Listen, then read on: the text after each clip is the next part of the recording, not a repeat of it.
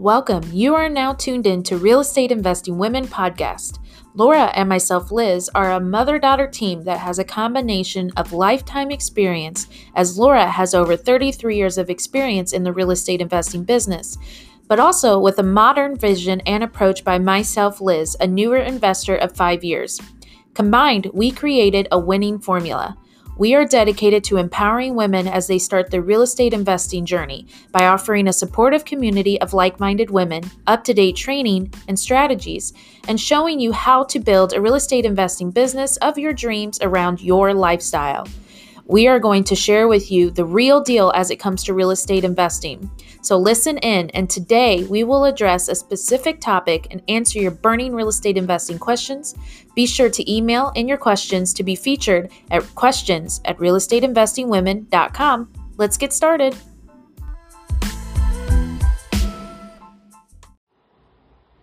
Hello everyone, and I wanted to cover for a few minutes about some of the questions I'm asked quite a few times.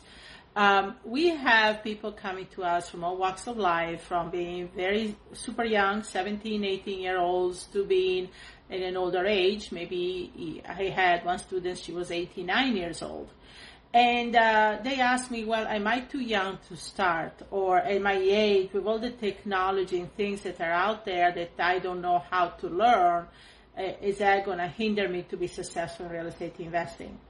The great things about real estate investing is that it is a business for all ages. I started when I was 23 years old and I barely spoke English. I had students at 17. My own youngest daughter, Hannah, she was 17 when she started. And so this is a business that you can do definitely at any age, okay?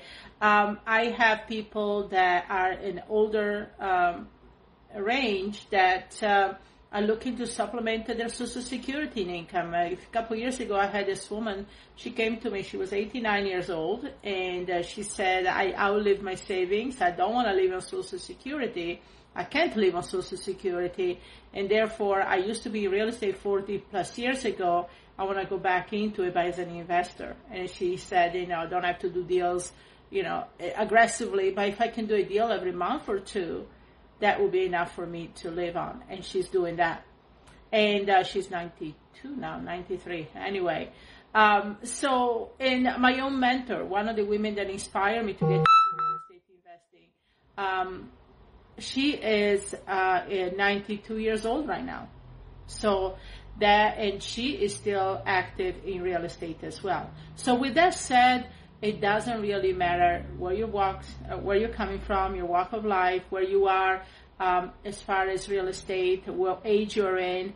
It's really about, as long as you're legal to sign a contract, which you are at 18, and you can go out there and do so. Okay, so I just wanted to kind of clear that type of argument that I hear a lot of the time. It's more about your drive, it's determination. When I was 23 years old, and I came to this country and I wanted to get into real estate investing because I saw the opportunity and the possibility. I had no preconception. Nothing stopped me. Just because I was 23, I didn't think, I'm too young. I barely speak English. I was out there and I wanted to make this work. I wanted to make this happen. And that's what I did. And so it's more about your drive, your determination, not finding excuses. Sometimes we say things or we think things because we're just afraid of going out there and do something about it. And instead, go out there and do it. Make it work. Just imagine if you're 20 years old and you watch this and you're going to do this, where you can be in just a few years. Okay. For me, I got into real estate because I wanted to pay for college. And I didn't want to get student loans. And then all of a sudden, I still went through college. I got my master, but with no student loans. But then real estate was actually my way of life. That's what I did for the rest of my life. So go out there and do it. And if you're older and you feel like technology is not your friend, trust me, I'm the first one. It's like technology is not really something that I am very good at. But the thing is, there's so much you can do in this business that doesn't require technology. Actually, it's a people business for you to go out there and connect with people and talk to people and, just being yourself it's going to have people work with you. Just imagine how many people that are 50, 60, 70-year-olds are in situations and they feel like they cannot really communicate with a younger person about what they're trying to do, that they need the money out of their property, that they need to move on. They'll relate better to us, our generation, right? And those are the people that, like you, are not really too keen on technology. So there is a little bit for everybody. Just like I said, there is a book that I love. It's called Attracting Perfect Customers. And it talks about building your mind, the type of person you want to deal with. And then that's the type of clients that you're going to attract. And that's why, when I started in Hawaii in real estate, I was working with people that I felt I had something in common with, which were at that time younger Army officer, because my husband was in the Army as an Army officer.